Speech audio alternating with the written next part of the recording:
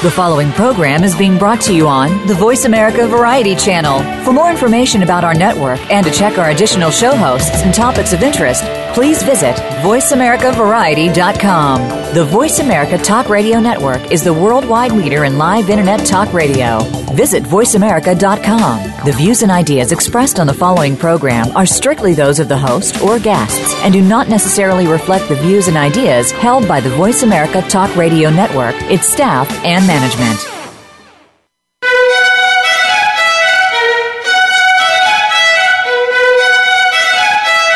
Welcome to Museum Life with Carol Bossert. Museums are important whether we work in them, for them, or simply love visiting them.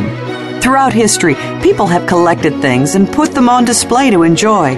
But today's museums offer much more than rooms filled with stuff. They provide places to learn and share experiences with family and friends, as well as sanctuaries to unplug, rest, and refresh. On today's show, we'll discuss how museums can remain relevant and sustainable, reach out to new audiences, and remain attuned to cultural and technological trends. Now, here's your host, Carol Bossert.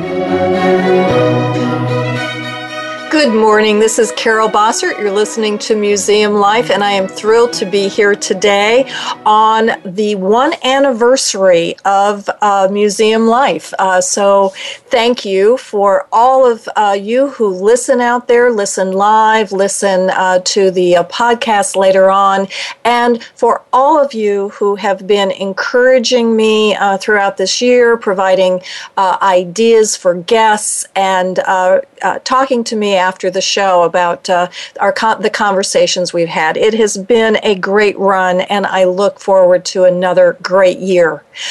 One of the things that is just so fabulous about this show is I get to follow my interests and my passions.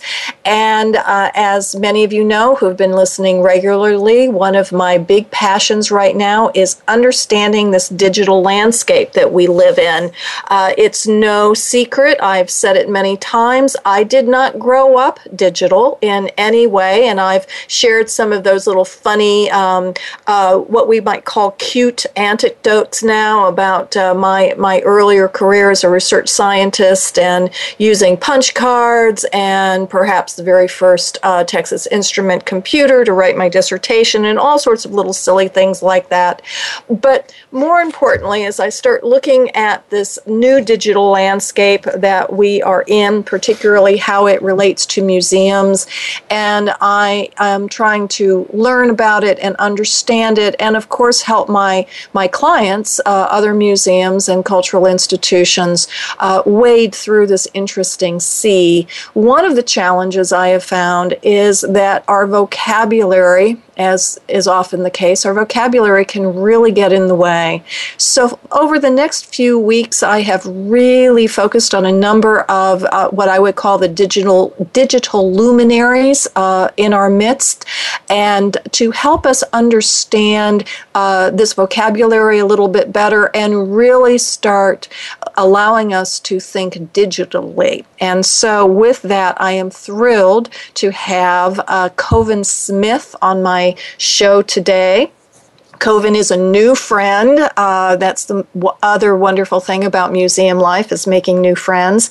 Koven is the principal at Kinetic Museums, which provides consulting services to museums and nonprofits.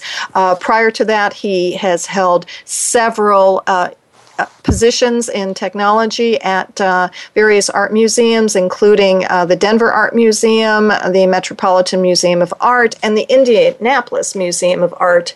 Koven has also served as the co-principal investigator on the Horizons Report Museum Edition, as well as adjunct faculty in the Arts Administration program at New York University and the Museum Studies program at Johns Hopkins University. Koven is a often sought after speaker for many museum conferences, including the Museum Computer Network, Museums and the Web, AAM, and Museum Next. Koven also is the founder of Drinking About Museums, a social meetup group for museum professionals that now numbers more than 30 chapters worldwide. And I know we will have an opportunity to talk with Koven a little bit more about the how the Drinking About Museums project came about. We can make some guesses, but I'm sure that there's a larger story to that. Anyway, without further ado, Koven, welcome to the show today. Hi, Carol. Thank you so much for having me. I did not realize that it was the 1-year anniversary of your show. This is what a special occasion. So. Yes, virtual balloons and confetti are going off all the time. Whee! Okay, wonderful, wonderful. Koven, I've only, in my brief and limited introduction, I did that on purpose because I always like to ask my guests to sort of ground the conversation. If you could just take a couple of minutes to share with our listeners your career trajectory, and more importantly, how what are those sort of moments and experiences that have most shaped your career decisions? Sure. I think like a lot of people doing, quote unquote, I'm going to say quote unquote probably about 100 times during the show today, but people doing quote unquote technology and digital work in museums, I didn't really arrive at this career in a direct way. I didn't come to it through a museum studies program or an art history degree. So, like a lot of people doing this career, my background actually is in music. I have a composition degree from Berklee College of Music in Boston. And just over time, I started doing more work with technology. I was working for an academic nonprofit for a time when I was living in Bloomington, Indiana, and started doing database work. And then I moved to Indianapolis, and a friend of mine worked in the registrar's department there and said, "Hey, we have an opening for a database administrator. If you'd be interested." And I said, "Well, of course. It would be fun to be doing this kind of work in a place that would seem interesting and exciting." And as it turns out, it was. And so, I ended up being at the Indianapolis Museum of Art for 4 years, during which time, I went from being kind of the collections database administrator in the registrar's department, where initially I was helping them kind of get out of a paper-based workflow. When I arrived, they were still literally typing out exhibition checklists with typewriters. And by the end, we had automated that workflow significantly. But over time, while I was at the Indianapolis Museum of Art, what I was doing kind of grew and expanded until I was doing more work with data all around the museum. And I was at that point assuming a bit more of a systems architect role. I going to hesitate to use that term because I don't really have that background or that kind of hardcore coding skill, but effectively that's what I was doing. And then that transitioned to a 5-year period at the Metropolitan Museum of Art, where I managed the interpretive technology team, first in what was then their IT department, and then I was part of the inaugural year when the Metropolitan Museum, when Tom Campbell, the new director, created I say new director even though he's been there for years now, but it's Met time, so everything takes a while. But when he created the digital media department, I was part of that initial crew that staffed that department. And there I was responsible for a lot of the public-facing technology, so visitor-facing kiosks, and I did some of the initial work on some of the early mobile applications that the museum created, and then that transitioned later into work. I became the director of technology at the Denver Art Museum, and I was there for 3 years. And now I'm still in Denver and freelancing for the museum community and doing all sorts of stuff. So thinking about those kind of moments along the way, there's so many of them. It's because I think there's sort of the moment at which you realize that that museum technology is in a funny way kind of a distinct career. That it's not just sort of a job you're doing, but it's a thing with very clear aims and goals and values and morals and realizing that when I go to museum technology conferences, that these are the people that I'm the most excited to talk to in the world. They have interesting ideas, and we're really thinking about the future of museums. And it just seemed that when I would talk to other people in other walks of life, they just seemed less engaged in sort of the future of their sector than we do in museums. And some of that may just be the time. We're at a time where I think museums need to start really figuring out how to live and work and thrive in this new environment. And it's sort of like, I think a lot of us doing museum technology are here at that time where it feels like, okay, we can actually make those changes happen, and that's kind of wonderful. But I was thinking back to specific moments that were important, and I think a big one for me, one where I think I had already set upon museums and generally in museum technology specifically as a career path. I kind of just felt at home here a long time ago. But I remember I was at the 2008 Tate Symposium on mobile devices and handhelds in museums that Nancy Proctor organized. And I remember, listening to a lot of the different presenters talking, and it was an amazing conference, and I met so many people there that now I consider very close friends, but whom at the time I didn't know. And there were so many great ideas, and yet I was sitting back there, and I suddenly realized, and not to be too melodramatic about it, but that we're going about this all wrong, in a sense.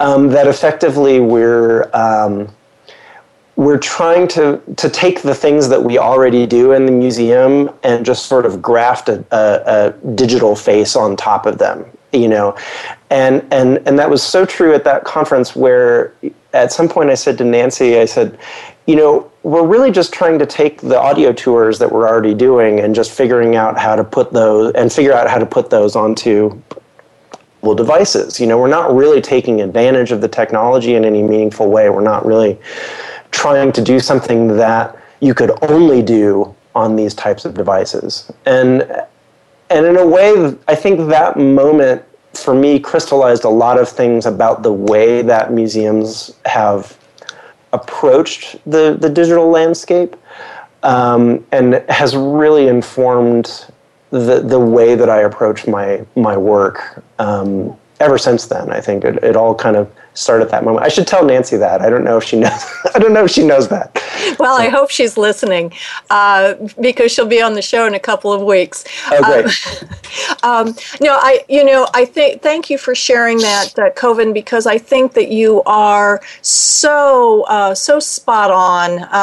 Nick Honey says it in a little different way. We can't solve our digital problems with analog thinking, and that certainly led me on sort of a radical new way of beginning to think about the technology. I think the challenge, though, for many of us is that, to be honest, we don't understand the potential of this digital world. I am always amazed when a new technology or a new application or a new way of thinking about something comes out, and I go, wow, that's a really brilliant idea, and I would never have thought about it for a million years.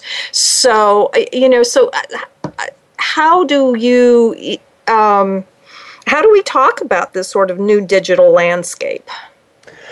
Well, and I think that's you've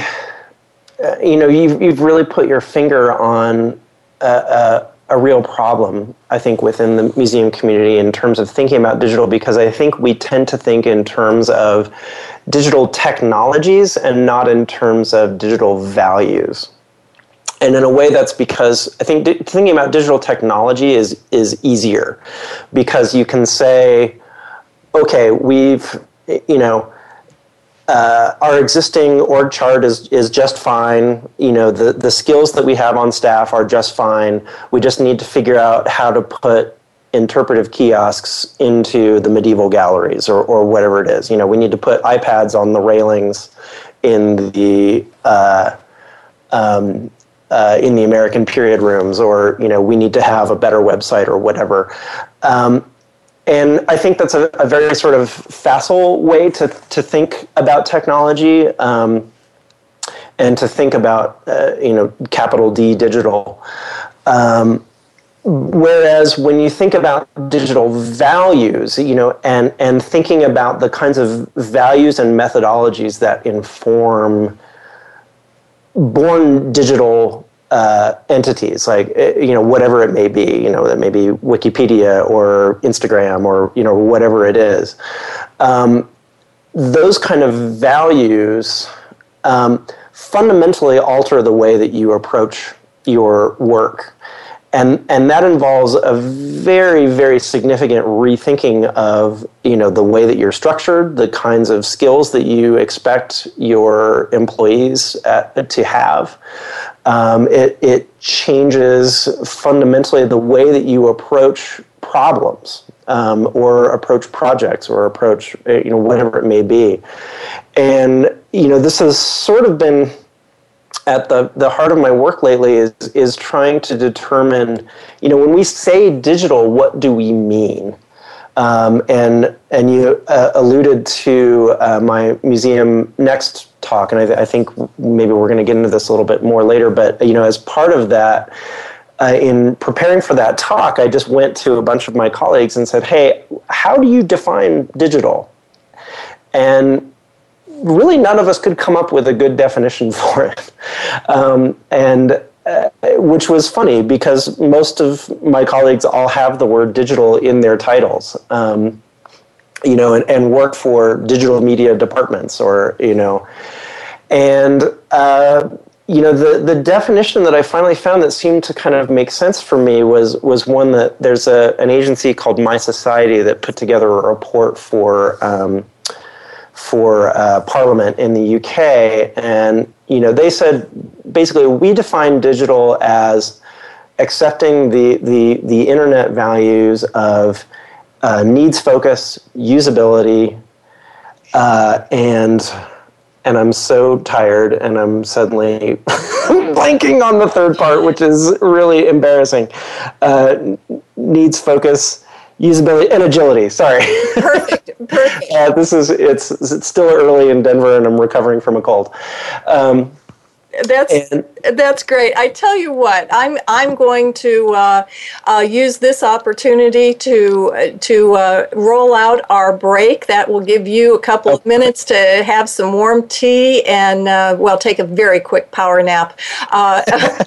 We will be back in just a moment. Remember, you can always reach me through my website, carolbossertservices.com. You can also reach me on Twitter at MuseRight. So please stay tuned. Koven is going to get over his cold, and we're going to learn more about digital values and thinking about museums in the digital age. So please stay tuned. This is Carol Bossert for Museum Life, and we will be back in a minute.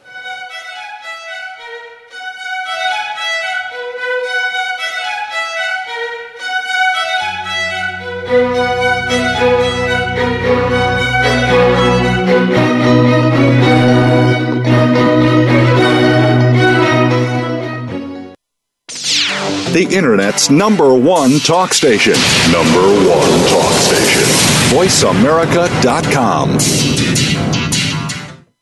Conservation starts with us. Learn about environmental concerns each week when you tune in to Our Wild World with host Ellie Weiss.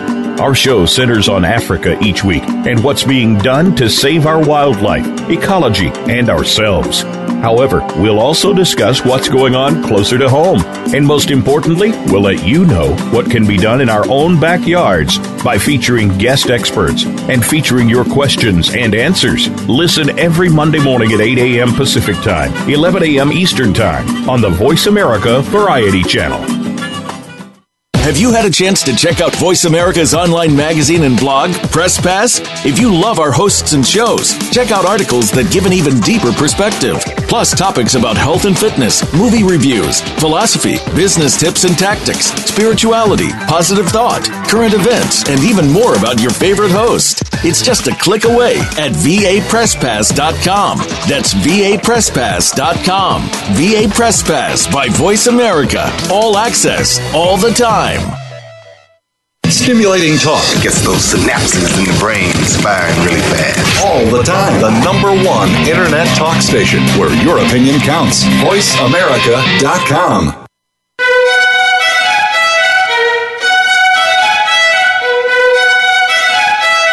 You're tuned into Museum Life with Carol Bossert.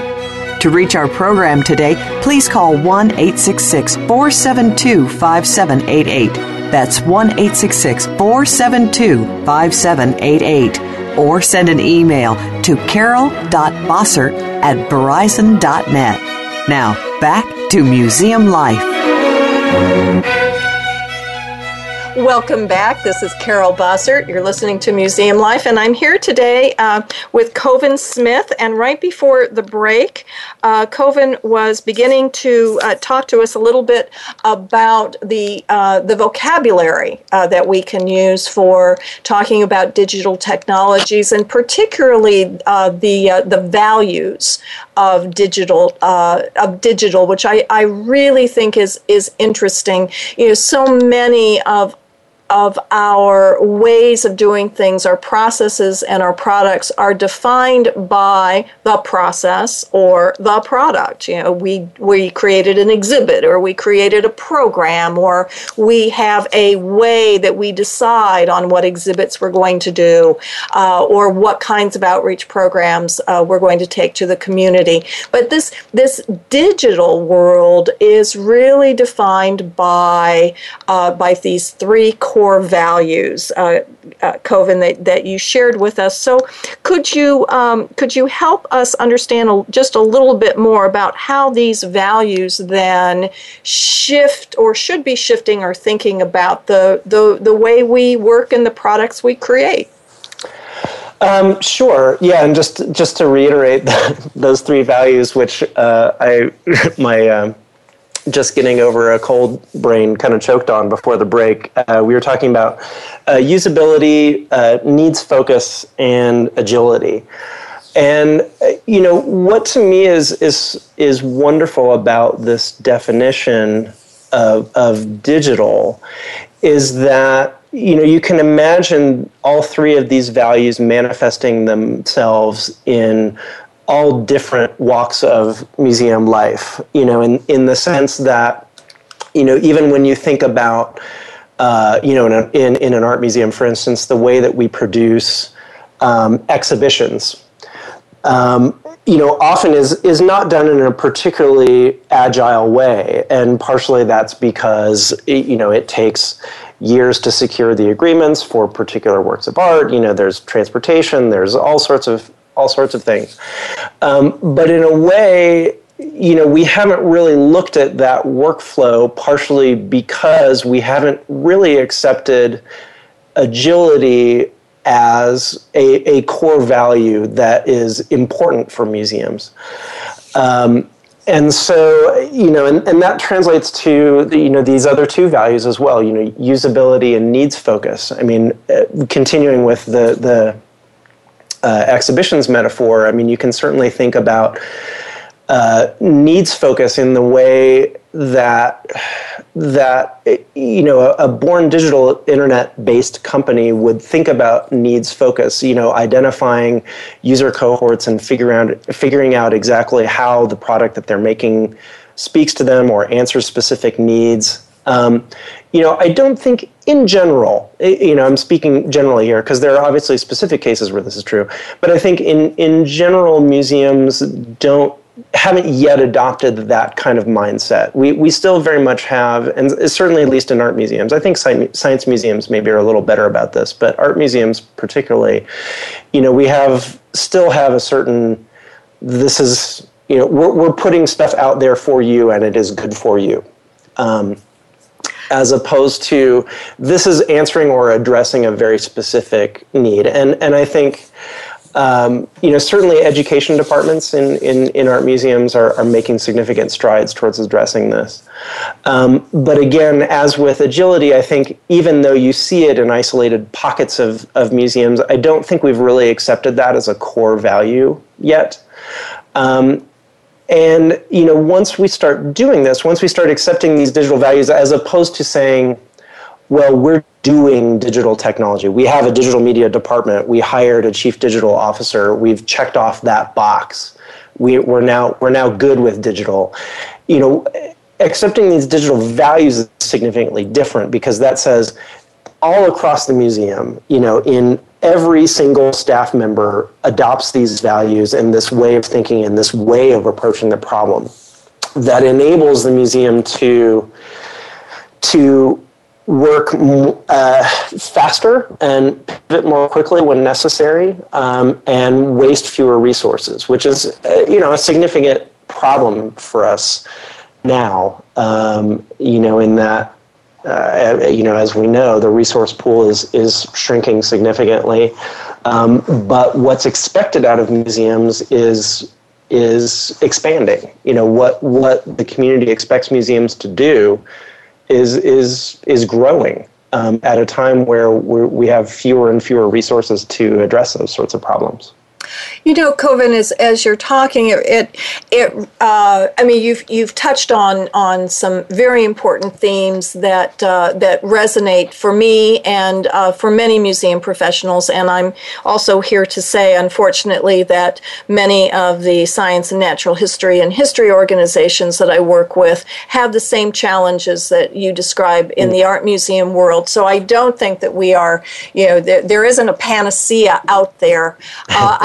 I think it in some ways it comes down to an arrogance that is so pernicious in our vocabulary, and I've been spending a lot of time this summer in some very challenging self-reflection about how the vocabulary that I use, even in developing workshops or talking about audiences, and sort of purging out those statements or those ways of describing, you can call it user, visitor, or guest, but if you're thinking about them as someone who lacks something, they lack information or they lack your brilliance, and that if only they would accept your brilliance, the museum's brilliance, then their lives, then why don't they understand their lives would be so much better and they would have, happier children. And we do that. We inadvertently set up an us versus them. And until I think we get out of that mindset, and that is very tough to do. And I think one of the exciting things for me in looking at these digital values, as you've described them, is it gives us a way out. There are always going to be challenges. As I told a client just last week, because consultants, they pay us to say the very worst. There will never be enough time. There will never be enough money. There will never be enough resources, and there will never be enough praise. Therefore, welcome to your world. What are you going to do about it? Right. Well, I think this is something that, I said this several years ago, I guess in the first talk I gave at Museum Next, which is the problem is that in museums, I think we tend to create plans to execute rather than plans to learn. And certainly in my area, I see this very specifically when you think about the way that we approach website development, is a great example. In that we go into it pretty much with an idea of exactly what we want that website to do. We say, oh, well, it has to have a donate button on the homepage, and it has to have an online collection, and it has to have a blog, and it has to have all these things. Without ever really asking a very basic question of, is any of this stuff what our community needs? Does our community need us to do any of these things? And that's partially because when we build these websites, we're planning to build these websites. We're not planning to learn from the process of building them, and in so doing, understand what it needs to be. And this is, a way of thinking that's adapted somewhat from the lean startup methodology, from Eric Ries's book, The Lean Startup, where, the idea is that you create what he calls a minimum viable product. You say, what's the absolute minimum that you need to put out there in order for you to start learning about what you need to do next?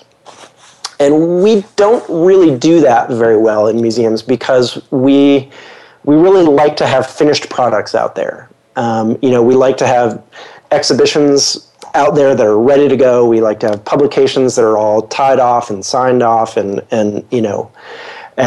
even blog posts. It's a rare museum that doesn't have a very formalized editing workflow that blog posts go to before they ever see light of day, such that it's very rare that you get even just sort of a raw voice where you say, I'm responding to this thing that's happening in the moment. You don't get that very often, and that's partially because we like to have finished products out there, and in a way, this sort of planning to learn approach is very difficult for us because it's a mindset that is somewhat alien to almost every single person currently employed in museums. Even technology people, I think we still like to have something that looks good, that we can be really proud of when we produce it. The idea of for instance, putting a website out there where you say, what, we're going to start where our website is just directions to the museum, and that's it. And then, and then we'll add on features as we start to understand from user feedback what it is that people need us to do. Because those things that people need us to do might not be the things that we would think of. And this gets back to what you were saying, Carol, that, I think for us, we still do have a sort of, we have such great stuff. How do we put it into the minds of the people out there? They need what we have. How do we give them what we have? And to a certain extent, I think that's valuable. Like in a way, yes, there's an arrogance to it, but I don't necessarily think that's a bad thing in and of itself. I think there is a certain amount of museums do need to sort of say, hey, here are things that we know that most people do not know, and we want to show you those things. But I think we do have to start thinking better about what are the modalities in which we can present those things where the public may be most receptive to them.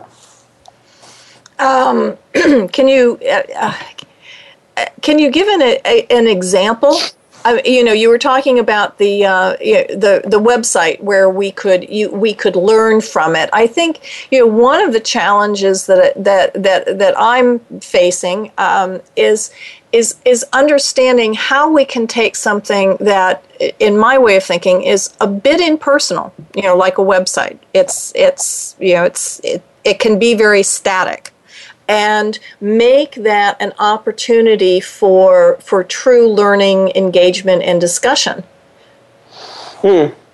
I would actually push back a little bit on the idea of a website being impersonal, in the sense that I think museum websites tend to be impersonal, partially because I think we don't embrace individual voices particularly well, with some exceptions. But, for the most part, I think we still have this sort of authoritative museum voice that informs everything on our website, versus something like, even when you think about Wikipedia,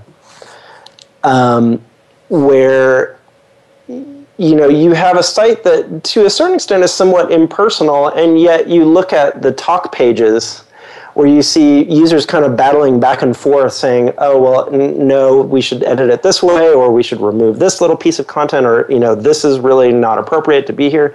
Like, you have all sorts of really, really personal and vital voices that are, like, just right behind this somewhat, the sort of digital edifice. And, I think in museums, it's been long overdue for us to embrace that approach, and I think we still have a sort of, front of house, back of house mentality that informs that as well. That our blogs are about, quote unquote, behind the scenes, as opposed to saying, well, you know what, all of our work is really in front of the public, regardless of what it is. There really is no such thing as behind the scenes anymore. Like, just the whole spectrum of museum work is for the public to engage with and to see. I think that's a very interesting insight, and I hadn't thought about. Clearly, I hadn't thought about it, and I think the Wikipedia is a perfect example. We all, even those of us who like to consider ourselves academic researchers, we will go to Wikipedia to get us started. If it's a subject I don't know very much about, I'll certainly, I think it's a great resource to begin to put some legs on a subject. But there is the battling behind the scenes, as you say, of people who are really interested in a certain topic, and that is becoming more prevalent even on the front of the Wikipedia page, to alert you, that this is in contest, or this is an area right. where there isn't there is not consensus, and that is nothing, and it's all out there for everybody to see, and that is something that we don't do in museums very often, and most of us sort of recoil at that idea that someone would actually see how we've made the exhibit, or we haven't made it, or we've had conflicts about it, and that might be an area where we do want to do more. Yeah, I agree. I think when you think even at a basic level, the way that we capture data about objects in museums reflects this at a very atomic level. The fact that in most collections management systems, for instance, it's very difficult to capture previous iterations of data. So, for instance, if, let's say, the attribution of a work of art is contested, or at least has changed over the course of 100 years of scholarship and study, we have no real way of, in most collections management systems, of presenting that. There's like one field where you put in the maker's name, and you can't say, we originally had attributed it from 1910 to 1940, we did attribute it to this maker, and then from 1940 to 1950, it was this maker, and et cetera, et cetera. And so we don't have good ways of capturing that information already. Again, I'm speaking in a very general sense. There's exceptions to this. But then on top of that, we don't present that to the public very well. If the attribution for a work of art changes in most of our online collections, what that means is just that name suddenly changes on that record one day. And as far as as a person from the public coming to that site, you say, oh, I guess the maker of this work of art has always been this person. And you don't see, it's like, oh, actually the attribution based on our scholarship has changed 10 times in the last 40 years. So even just at a very basic level, we're not good at presenting that. And I think even just those small steps would go a long way towards getting us more comfortable with that sort of thing. I think that's very, very interesting, and will I think give many of us some thought to proceed. It's almost as if we are denying the full story of the object in just how we are recounting that record, and perhaps that is one area where the analog world was a little more human for us, because you would know that attribution changed because it would have been a typed record that someone very neatly crossed out in pen and wrote the new attribution. Right, exactly. We are going to take our second short break, and when we come back, more with Koven Smith, and we're also going to learn a little bit more about the Drinking About Museums project. So stay tuned. We will be right back. This is Carol Bossert for Museum Life.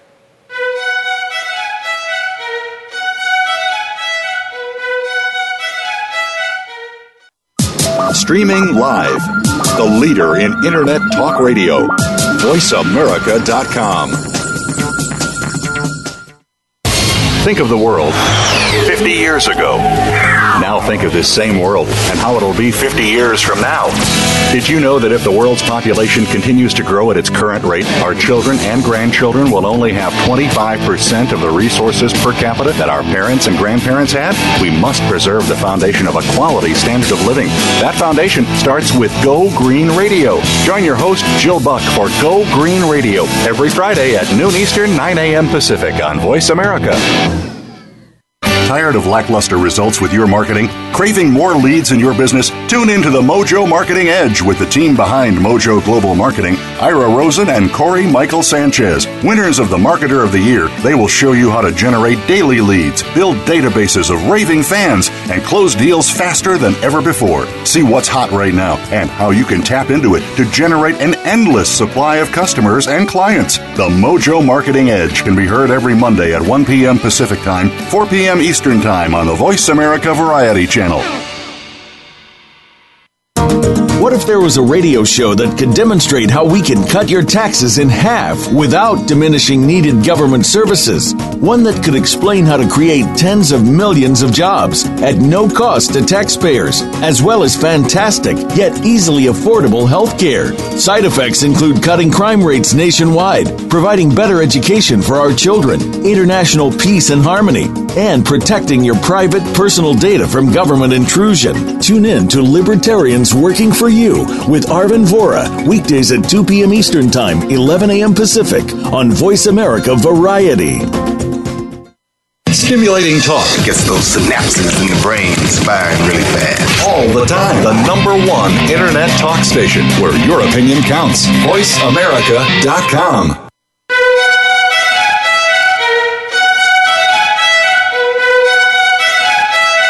You're tuned into Museum Life with Carol Bossert. To reach our program today, please call 1-866-472-5788. That's 1-866-472-5788. Or send an email to carol.bossert@verizon.net. Now, back to Museum Life. Welcome back. We have been talking with Koven Smith. I wanted to let all my listeners know, and of course you can look at this on the website too, but if you want to reach Koven to talk with him further, you can always reach him at koven@kineticmuseums.com. And I believe your Twitter is at 5 Easy Pieces, am I correct? That's right, yeah, Okay. with the numeral 5, yes. Perfect. Wonderful. Well, Koven, this has been absolutely a fabulous conversation. I think in re-listening to this, as I know I will, and I hope several others of our listeners will as well. There's an awful lot to unpack here about taking those digital values and applying them across the board, and not just leaving them in the digital department, as you said, but we just really have about 10 minutes to for the end of the show. So I wanted to jump a little bit, if you don't mind, and let's talk a bit about the Drinking About Museums movement and how it got started, and you know why you did it, and what is it? The Drinking About Museums, the sarcastic movement that changed a generation. Drinking About Museums, it's a little. It feels weird to say that I started it, though I suppose technically that's true. Though much of the credit for its expansion really should go to Ed Rodley in Boston, who was the first person to call Kate Tinworth of Expose Your Museum, who's a museum evaluator. She and I started Drinking About Museums in Denver, and Ed was the first person to call and say, "That's such a great name. I want to use that for my own meetup here." And so he started the Drinking About Museums meetup in Boston, and they publicized their events really well. And then suddenly, they started popping up everywhere. All these people were like, "Oh, we're starting a Drinking About Museums too," and suddenly it was a thing. So it was a very simple idea when we started it here in Denver, which is Kate Tinworth and I used to occasionally meet. She was at that time at the Denver Museum of Nature and Science, and I was at the Denver Art Museum, and we used to just occasionally meet for lunch and just kind of rap about a lot of the same stuff that you and I have been talking about during this show. And at some point I just said, this is really great. We should just have more people involved when we have these conversations. And Kate said, yeah, we should. So we put a meetup together, and at the last minute, while watching Doctor Who one night, I just was like, oh, here's the name. It's going to be Drinking About Museums. And just people really kind of latched onto the name for whatever reason. And so now they're everywhere. Obviously there's Ed's meetup in Boston, but Neil Stimler runs a regular one in New York City. There's one in LA. There have been several in Chicago. There's meetups in Moscow now that Anna Miklayova runs. There have been several in Brazil, in Rio and Sao Paulo.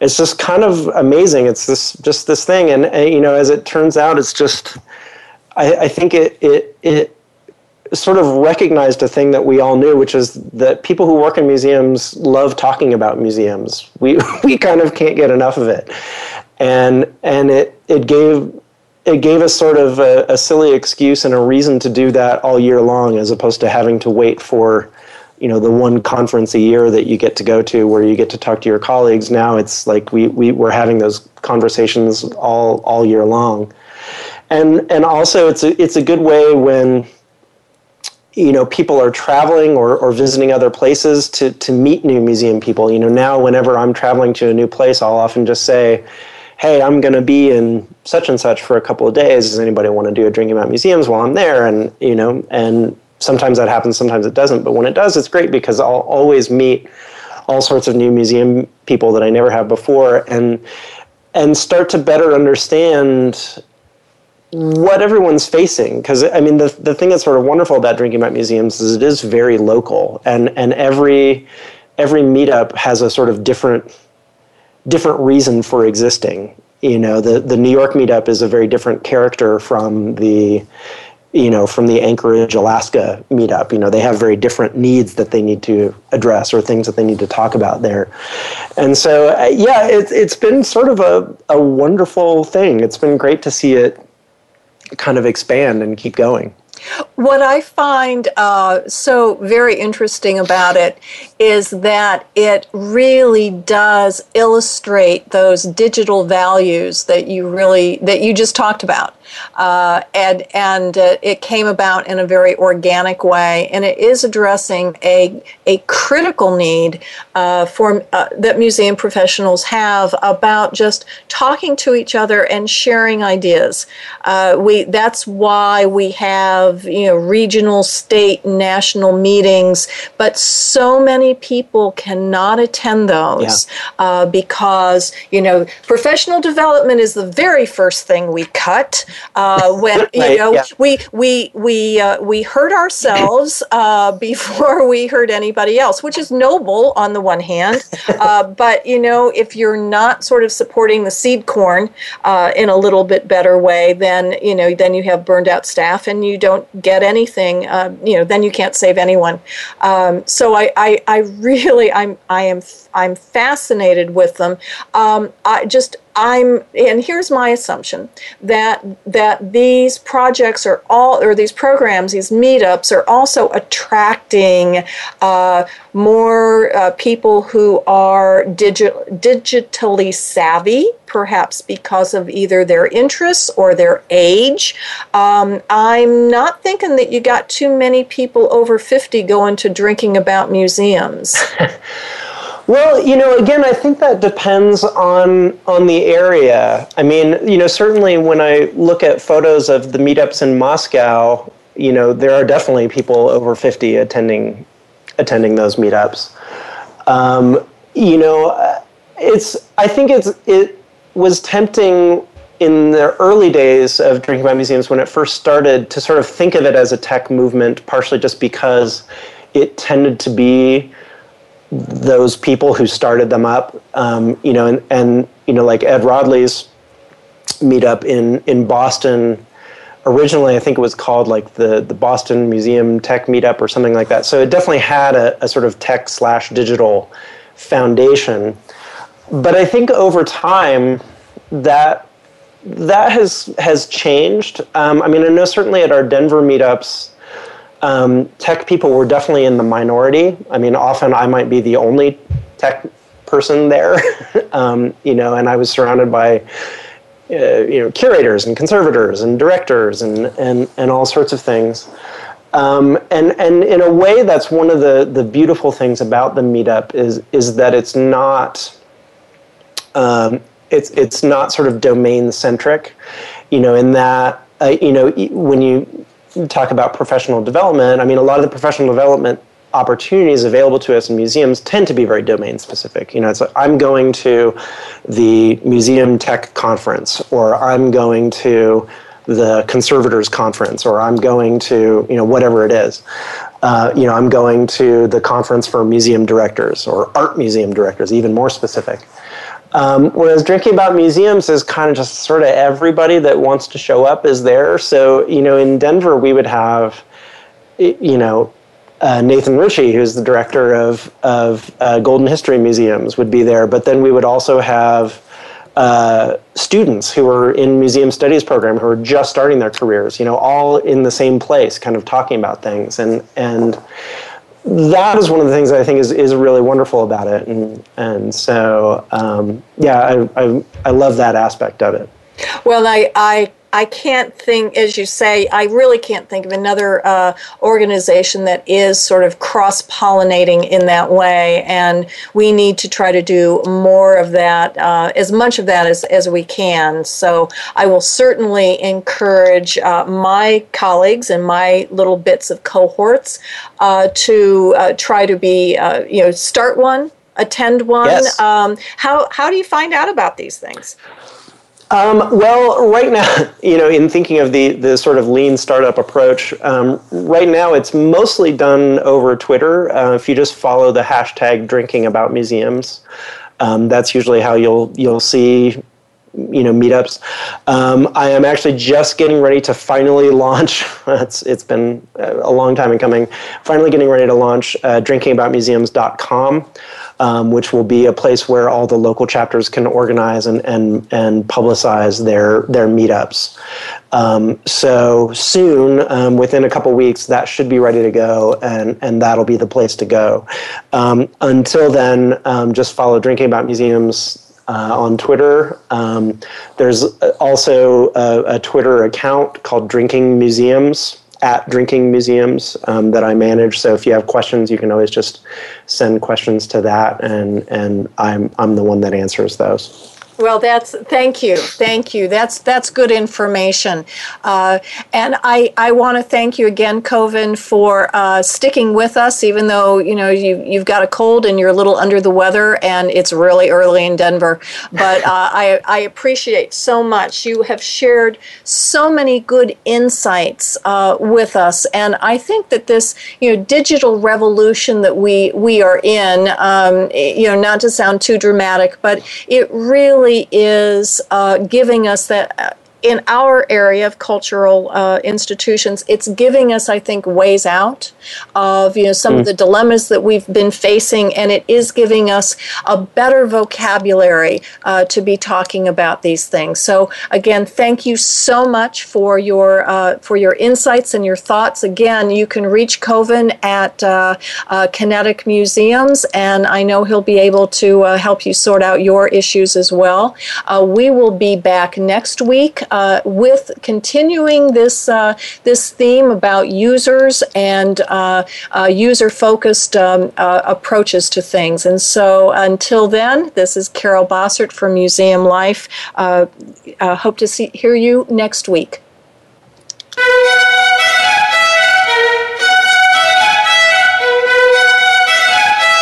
Thank you for tuning in this week to Museum Life.